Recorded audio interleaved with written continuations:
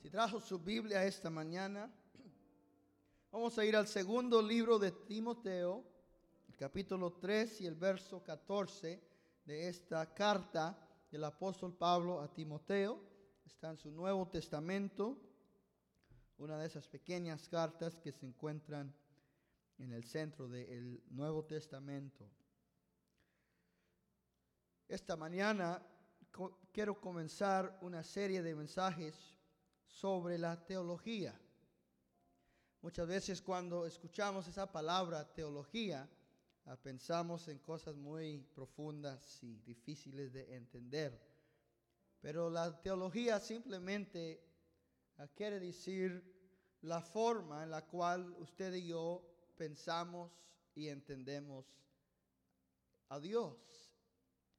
Cómo es que una persona piensa de Dios es lo que su fe va a hacer, su vida va a reflejar, sus creencias, su fe. Entonces, si usted tiene una teología equivocada, va a tener una fe equivocada. Algunos, por ejemplo, tienen mucha fe en los santos y en los ídolos. Una fe muy sincera, pero equivocada. Dicen amén. Entonces es importante no solamente creer, pero saber qué es lo que creemos. Y saber en quién creemos y conocer al Dios de la Biblia, porque de misma manera muchos inventamos dioses para nuestro mismo gusto.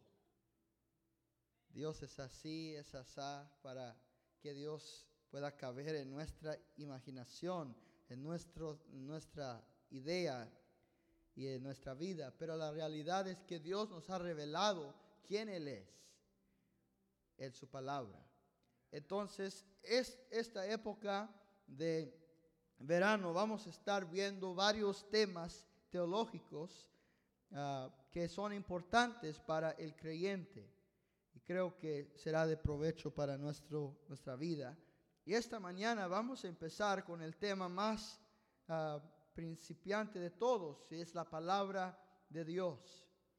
Porque si no tenemos la Biblia, no tenemos ninguna información específica sobre quién es el Dios el cual servimos. Sin embargo, con la palabra de Dios podemos conocerlo a Él.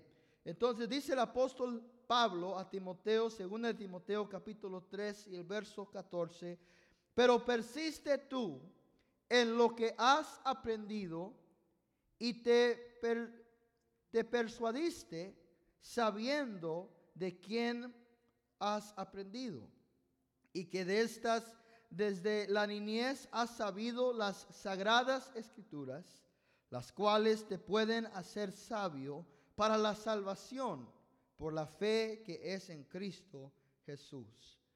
Toda la escritura es inspirada por Dios y útil para enseñar, para redarguir, para corregir, para instruir en justicia, a fin de que el hombre de Dios sea perfecto, enteramente preparado para toda buena obra. Padre, te damos gracias esta mañana por esta tu palabra que es poderosa y eficaz. Hoy te pedimos, Señor, que vengas a hablar a nuestro corazón, que vengas, Señor, a cambiar cualquier cosa en nuestra vida que no refleje tu voluntad en nuestra vida. Queremos, Señor, ser un pueblo guiado por tu palabra. Queremos ser, Señor, un pueblo que tiene el poder de la palabra de Dios en nuestra boca. Unge mis labios, Señor, te lo pido, para predicar tu palabra, y unge el oído de mis hermanos, que al recibir tu palabra la puedan poner en obra. Esto te lo pedimos en el nombre del Señor, y el pueblo del Señor dice amén. Amén. Puede tomar su lugar. Esta mañana quiero hablar sobre la inspiración de la palabra de Dios, la inspiración de la Biblia. Cuando usted y yo venimos a la casa del Señor, traemos con nosotros en nuestra mano, quizá en su teléfono, pero trae allí en su casa acceso a la palabra de Dios, a la Biblia, un libro que es único en todo el mundo y en toda la historia. Cuando hablamos de la Biblia, estamos hablando de un libro milagroso. No necesariamente que la Biblia sea un libro mágico que hace milagros cuando usted lo abre. Muchos tienen esa mala impresión y algunos mal usan la Biblia. Algunos cuando quieren descubrir la voluntad de Dios, abren su Biblia y donde cae el dedo ahí leen y dicen, ok, eso es lo que Dios quiere para mi vida. Dicen que en una ocasión un varón hizo eso y donde cayó el dedo decía que Judas se ahorcó. Y él dijo, no, eso no puede ser la voluntad de Dios. Entonces buscó otro pasaje y le dio la vuelta y puso el dedo y ahí decía, ve y haz lo mismo. Y él dijo, no, ciertamente esto no puede ser la voluntad de Dios. Entonces la Biblia no es un libro mágico, sino que es instrucción para la vida. Es instrucción para nuestro ser. Y llamamos la Biblia un libro milagroso por esta razón. La Biblia es una colección de 66 libros. Y usted ya sabe esto, que en la Biblia hay 66 libros escritos por 40 autores diferentes. Desde Moisés a Juan encontramos 40 hombres usados por Dios para escribir las sagradas escrituras. Estos 40 hombres vivieron durante de una época de 1500 años. Entre Moisés y Juan hay 1500 años de distancia y diferencia. Estos 40 hombres escribieron a través de diferentes géneros de literatura. Algunos escribieron sabiduría, otros profecía, otros escribieron ley y otros historia. A través de esos 1500 años escribiendo los libros que el Espíritu Santo inspiraba, ellos dieron al mundo este gran beneficio de la palabra de Dios. Pero sin embargo, cuando usted toma estos 66 libros y estos 40 autores y lo pone todo junto, tiene una sola historia. La historia de la redención del hombre desde el huerto del Edén hasta el último día de la humanidad. Hermanos, si yo esta mañana le preguntaré a ustedes, vamos todos a escribir una oración y vamos a decir qué hizo Dios en este servicio. Usted y yo pudiéramos tomar todas esas oraciones que habíamos escrito y no diría la misma historia. Sería imposible producir la misma historia. Pero sin embargo, por el milagro de la inspiración, la Biblia, usando Dios 40 hombres, Dios trajo a nuestra vida un libro, el cual nos da una historia, es la historia de la redención de la humanidad a través de la sangre preciosa del Cordero. Entonces, cuando hablamos de la Biblia, no estamos hablando de un libro cualquiera, no estamos hablando de un libro como los demás. Si usted tiene un cajón de libros, la Biblia va a ser un libro que está sentado arriba sobre todo lo demás y no tiene comparación ninguna. No se compara a las obras de Shakespeare ni a las obras de los filósofos, porque esta es la palabra de Dios. Y en cualquier momento la iglesia debe decir amén, si lo cree. Porque si Dios nos ha dado a nosotros este libro milagroso, el libro que no tiene comparación, entonces podemos entender por qué Pablo le dice a Timoteo: persiste tú en lo que has aprendido y has sido persuadido. Pablo le dice a Timoteo, un joven cristiano, un joven predicador, le dice a Timoteo: tú tienes que persistir en la palabra. Miren, hermanos, en nuestra vida hay muchas ocasiones y oportunidades para el desvío. Hay muchas distracciones que vienen a la vida del cristiano. Por lo tanto, es necesario, dice la Escritura, persistir. Estar no solamente persistiendo, pero persuadidos. Son dos palabras ahí. Tenemos que persistir, eso quiere decir, tenemos que estar constantes en la palabra de Dios, constantes en lo que Dios ha revelado, constantes en lo que Dios dice sobre los asuntos de nuestra vida. Esto es una vida diaria, es una vida continua de la palabra de Dios. Pero también tenemos que ser persuadidos de esto. Estar persuadidos significa que hemos llegado al punto en el cual nada nos puede desviar de nuestra fe en lo que Dios ha dicho. A veces el enemigo viene a mi mente, quizá a veces aún antes de predicar, el enemigo siempre está atacando. Y a veces él me dice algo como semejante a esto, me dice: ¿qué si la Biblia no es verdad? ¿Qué si la Biblia no es la palabra de Dios? Y yo le digo: diablo, apártate de aquí, ya llegaste muy tarde, que yo ya sé que Dios es el autor de esta palabra, ya produjo en mi vida un cambio poderoso y eficaz. Oh hermano, parece ser que muchos en nuestro día han perdido el ser persuadidos de la palabra de Dios. Se han dejado guiar por las ideas de los hombres, se han dejado guiar por las ideas de la sociedad, de la cultura a su alrededor. Por lo tanto, esta mañana le amonesto, como Pablo a Timoteo, persiste y ser persuadido de esto. ¿De qué? De la Santa Escritura, la cual has recibido desde tu niñez. Oh, hermano, quizá algunos de ustedes no tuvieron la dicha de nacer en un hogar cristiano, pero algunos de ustedes sí.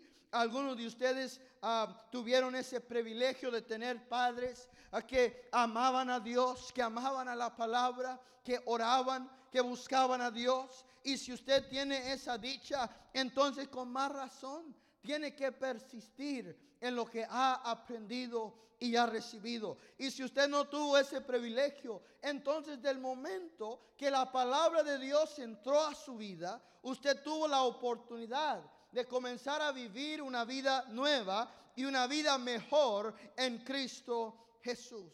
¿Por qué? Porque dice Pablo que tenemos que persistir en esta palabra. ¿Por qué es tan importante estar persuadidos de lo que dice la Escritura? Bueno, primero porque la palabra del Señor tiene mucho valor para el que la lee. ¿Cuántos saben que hay valor en la palabra de Dios? Hermanos, si usted no ha discernido que hay valor en la palabra de Dios, le amonesto esta tarde que cuando usted regrese a casa, que vaya y abra su Biblia y comience a leerla, porque va a entender que la palabra de Dios tiene mucho valor para nuestra vida. Primero, la palabra de Dios da sabiduría a nuestra vida. ¿Cuántos necesitan sabiduría? Oh, parece que en mitad de la iglesia ya llegaron a ese nivel. ¿Cuántos necesitan sabiduría?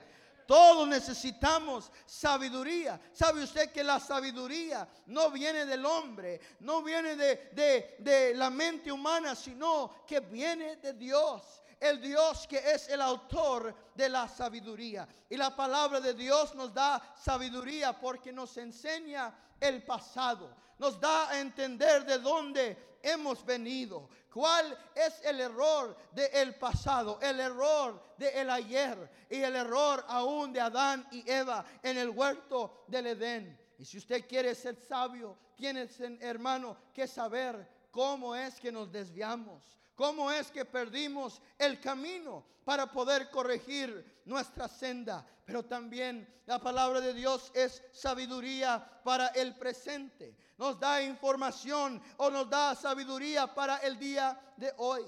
Nos da sabiduría para entender y saber cómo es que podemos vivir una vida de éxito en el siglo XXI y tener la gracia y el favor de Dios sobre nosotros.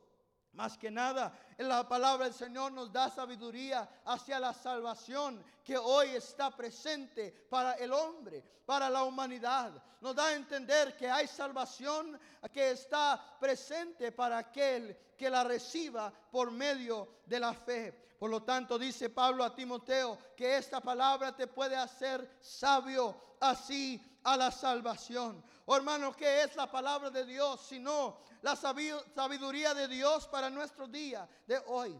Pero también es sabiduría para el mañana. La Biblia nos dice lo que viene en el futuro. Y si usted ha leído la palabra del Señor, sabe que vienen dos cosas hacia el hombre y a la humanidad.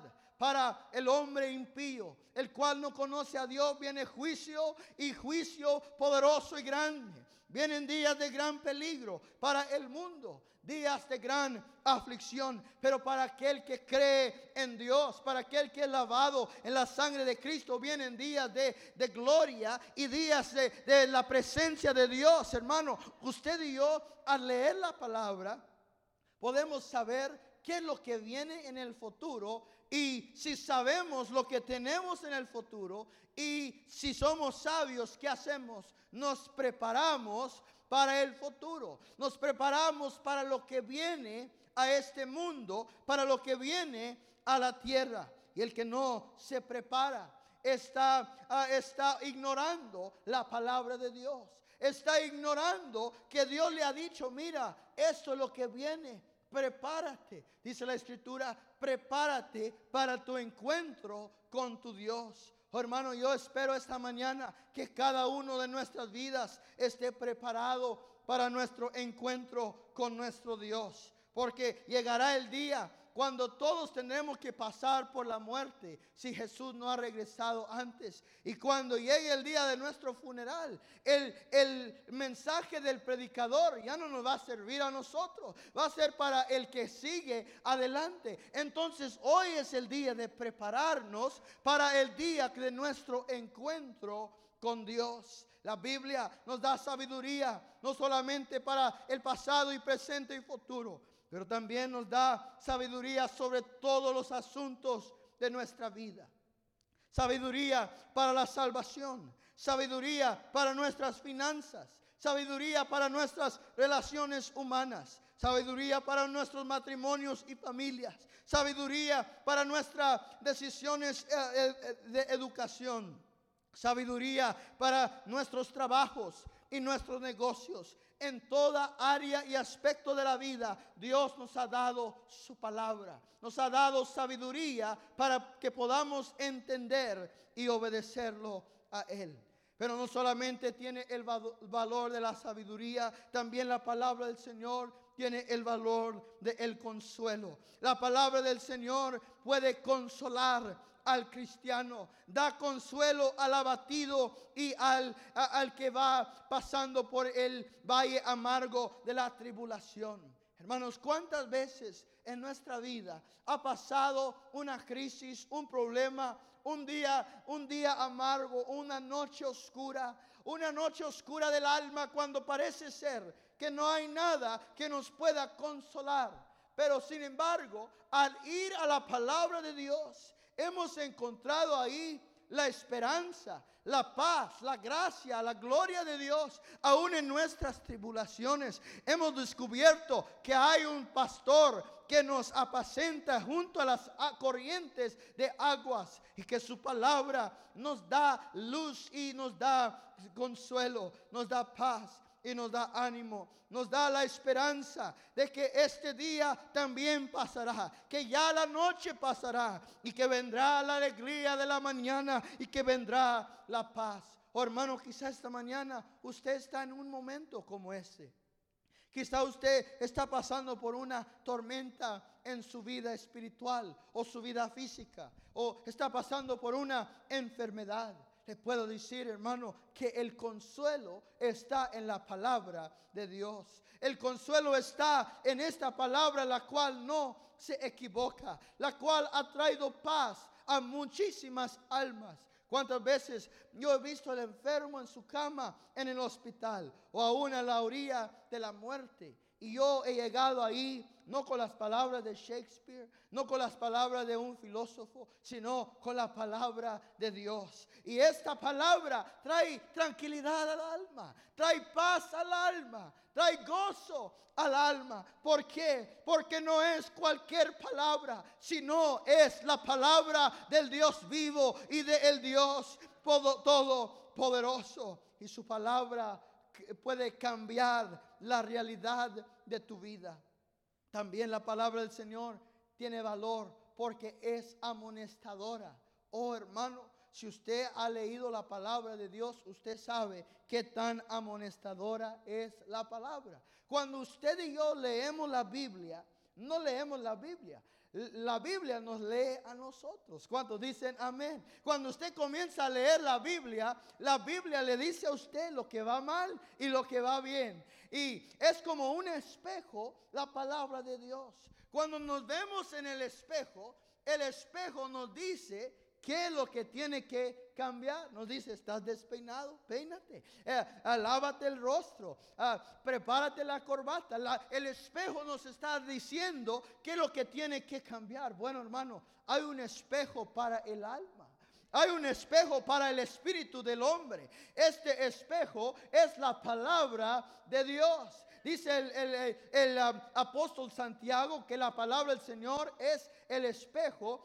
Dice que es la escritura la cual, la santísima ley de Jehová. Entonces cuando usted y yo leemos la Biblia, en cualquier libro de la Biblia que usted vaya leyendo, si su corazón está abierto a que Dios le hable, Dios le va a hablar. Dios le va a mostrar cosas en su vida. Si usted está leyendo sobre Abraham y usted ve ahí algo en la vida de Abraham, el Señor le va a decir, mira ahí, eso tienes que hacer tú también. Tienes que creer, tienes que poner tu fe en Dios. Si usted está leyendo sobre David y va a ver ahí algo en la vida de David que redarguye su corazón y dice, ahora tú tienes que también confrontar tus gigantes y confrontar los asuntos de tu vida y de tu familia. Oh hermano, la palabra de Dios nos amonesta, nos corrige. A veces nos corrige muy finamente. A veces llega al hueso, llega al punto de nuestra vida. Y a veces, hermano, por eso muchos no quieren oír la palabra de Dios. No quieren oír la Biblia. ¿Por qué? Porque es amonestadora. Lo redarguye. Causa que en ellos haya un sentir que algo tiene que cambiar. Oh, hermano, gracias a Dios que en el hombre pecador, en el hombre que ha caído de la gracia de Dios, que Dios aún nos ha dado medios por el cual podemos recibir la corrección que necesitamos. Podemos recibir la corrección para nuestra alma. ¿Por qué? Porque nuestra meta no es solamente ser cristiano, sino que nuestra meta es traerle gloria y honra a Dios en esta vida y poder entrar al cielo y oír esas palabras que dicen, bien hecho, siervo fiel. Entonces, hermano, si usted y yo leemos la palabra del Señor, nos va a redarguir, nos va a corregir y nos va a traer a la salvación y nos va a traer a la santificación. Nos da la palabra del Señor el ejemplo de cómo vivir la vida cristiana y la vida que agrada a Dios. Entonces Pablo le dice a Timoteo, persiste en esto, estate persuadido de esto. Y luego Pablo le dice a Timoteo en el verso 16 algo muy importante. Dice, toda la escritura es inspirada por Dios.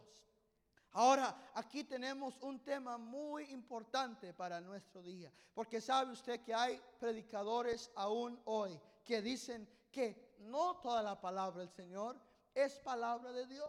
Algunos dicen, bueno, el libro de Jonás no es cierto, no es verdadero. Otros dicen, bueno, el capítulo 1 de Génesis no describe la creación del mundo en 7 días, sino que describe la creación del mundo en 7 siglos a través de la evolución, a través de las teorías de Darwin. Y han metido a Darwin a la palabra de Dios. Han metido conceptos ajenos a la palabra de Dios, a la palabra del Señor. Y han dicho, no todo es cierto, solo cierta parte es cierta. Tengo que hacer esta pregunta. Si no todo es cierto, ¿quién decide cuál parte es y cuál parte no es? ¿Quién es el que va a decidir esto sí y esto no? No, hermano, eso es nada menos que una capirotada espiritual y lo va a llevar a la perdición. Usted y yo tenemos que saber esto esta mañana. Toda la escritura. ¿Qué es toda? Toda la escritura. Desde Génesis hasta Apocalipsis. Cada palabra, cada verso, cada texto, cada capítulo es la palabra inspirada por Dios. Oh, ¿por qué? ¿Por qué batallan muchos con esto? Porque la Biblia habla de temas que ellos quieren ignorar. La Biblia define que el matrimonio es entre un hombre y una mujer.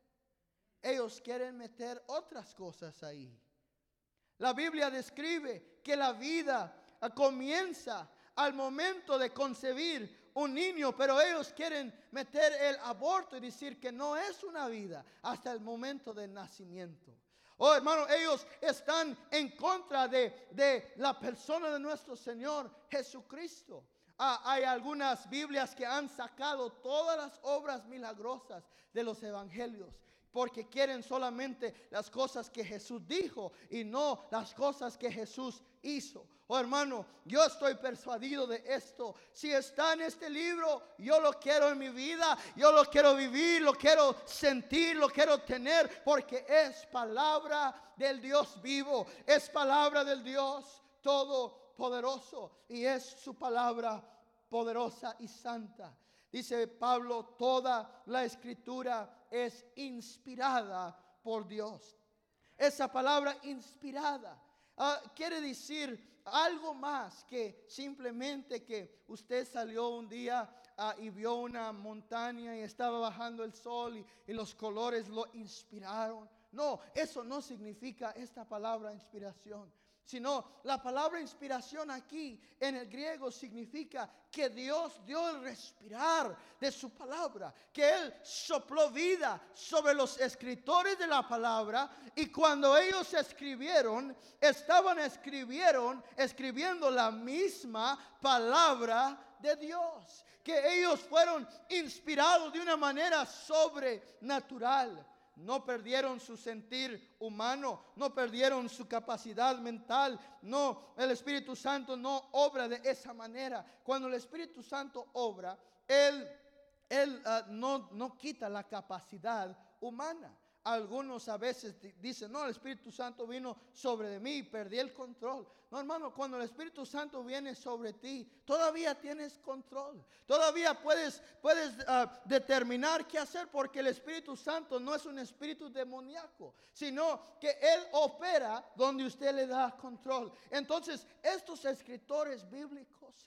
se sentaron a escribir, y mientras escribían, Dios daba su palabra, los inspiraba. Y yo me imagino que a veces al escribir, ellos terminaban de escribir y luego miraban esas palabras y decían, ¿de dónde salió esto? ¿Qué pasaje tan poderoso, hermano? ¿Por qué? Porque no era la obra del hombre, sino la obra del Dios todopoderoso, el Espíritu del Dios vivo, el cual vino sobre ellos y les dio su palabra. Vino por inspiración. Hermano, no es solamente que la palabra dice que es inspirada, pero también la palabra prueba que es inspirada. ¿Sabe usted que la palabra del Señor tiene muchas pruebas sobre la inspiración? Una de las pruebas que la palabra del Señor es inspirada es la palabra profética de la Biblia. En un ejemplo solamente, porque no tenemos el tiempo esta mañana para todo. la Biblia, el Antiguo Testamento, nos da 300 profecías sobre la persona de el Mesías. Nos dice de dónde él iba a nacer, cuáles iban a ser sus padres, de qué linaje, de qué brazo del árbol de la familia de Abraham.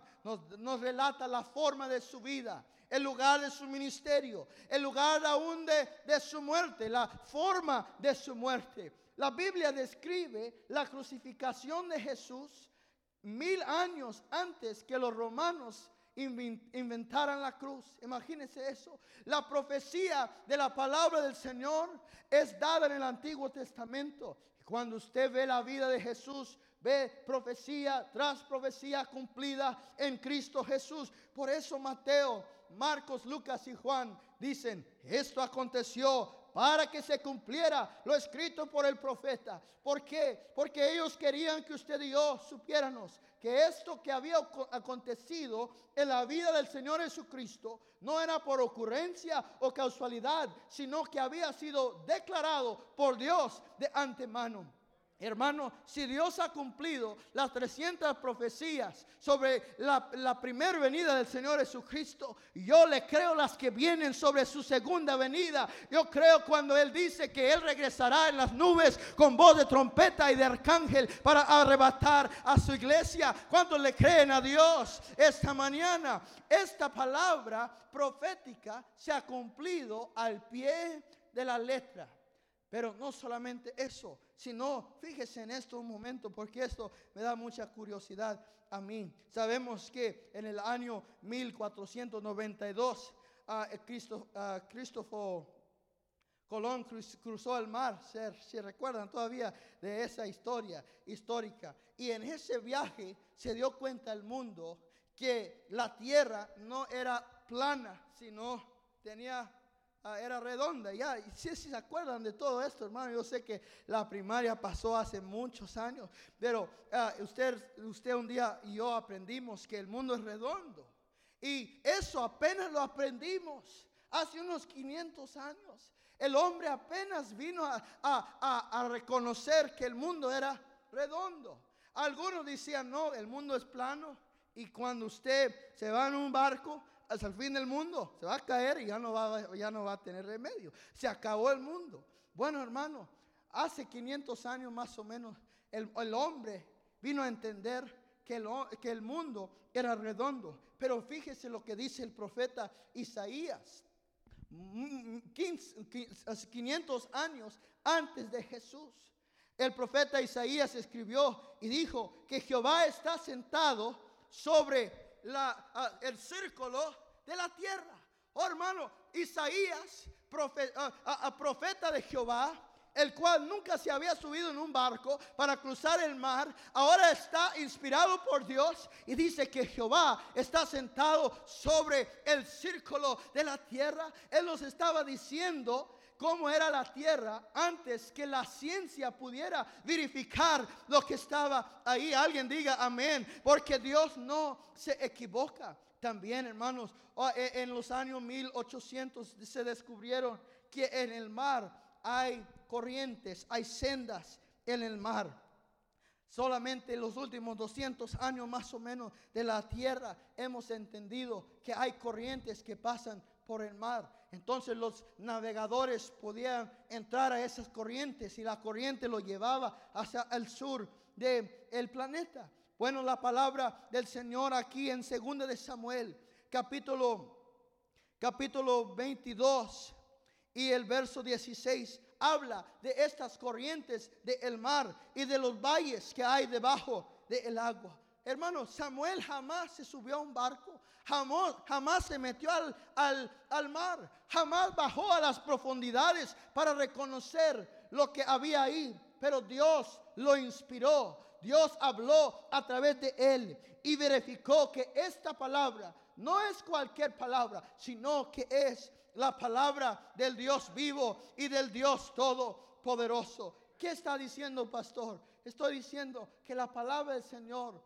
no solamente dice que es inspirada, sino que prueba ser inspirada. Pero hay una prueba más que yo le quiero presentar, y es la más simple y la más básica. Y es esta, que un día usted, escuchando la palabra de Dios, recibió sabiduría para la salvación. Y ese día la palabra probó en nuestra vida que es palabra de Dios, que es la palabra del Dios vivo y del Dios todopoderoso, y un Dios el cual nos ha dado un libro único, un libro el cual no tiene engaño ni errores, y el que se guía por él será libre. El que se guía por él será bendecido. El que se guía por él será prosperado de parte de Dios. Entonces, hermano, dice el apóstol Pablo a Timoteo, dice, toda la escritura es inspirada por Dios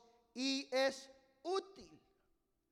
Oh, hermano, la palabra del Señor es útil para el que la utiliza. Si usted no la utiliza, no le va a ser útil. Si usted tiene un carro, pero decide mejor caminar, no le va a ser útil el carro. Usted tiene que usar la palabra para tener de ella el beneficio de la palabra. No podemos hacer lo que hacen algunos. Simplemente quieren venir a oír sermones y luego ya ir a vivir de otra manera. No, hermanos, tenemos que usar la palabra en nuestra vida diaria, en nuestras decisiones, porque es útil. ¿Para qué? Para enseñar, para redarguir, para corregir, para instruir en la justicia, a fin, fíjese ahora, a fin de que el hombre de Dios sea perfecto, enteramente preparado para toda buena obra. ¿Sabe usted que usted y yo vamos en camino a la perfección? ¿Qué es la perfección? ¿Será que yo no voy a hacer errores? ¿Que yo ya no voy a pecar? Todo eso es bueno y un día en el cielo así va a ser. Pero lo que habla el apóstol aquí es que seamos como Jesús. ¿Cuántos quieren ser como Jesús? Esa es la perfección. Y dice Pablo, si usted quiere ser como Jesús, tiene que vivir conforme la palabra de Dios. Porque esta palabra lleva el hombre a la perfección. Lleva el hombre a la semejanza del Señor Jesús. Preparado enteramente para toda buena obra. Dios quiere que su iglesia sea una iglesia preparada. ¿Para qué? Para toda buena obra. Para tener una respuesta el día que alguien le haga la pregunta, ¿por qué tienes tanta paz? ¿Por qué eres tan alegre? ¿Por qué a ti nada te estorba? Para que les pueda decir, no es que tengo paz, no es que soy tan alegre, sino que Dios ha hecho algo en mi vida por su palabra, por el efecto de su palabra en mi corazón. Esta palabra ha traído consuelo a mi alma y sabiduría a mi sed. Entonces, hermano, dice el salmista a nuestra vida esta mañana, dice, ¿cómo guardará el joven su camino? ¿Cómo? Caminando conforme la palabra. Dice, pero pastor, yo ya no soy joven. Entonces, ¿cuál será el remedio para mí? Entonces, le digo, ¿cómo guardará el adulto su palabra? ¿Cómo guardará el hombre, la mujer, aún el anciano su camino? ¿Cómo es que podemos evitar el desvío de nuestra vida? Guardando la palabra de Dios, guiándonos por este libro y esta verdad. Y cuando hacemos eso, hermano, a veces seremos puestos a prueba, a veces seremos perseguidos, a veces seremos criticados, a veces nos llamarán de old fashion, old school, allá de la antigüedad. Pero no me importa que nos llamen old fashion.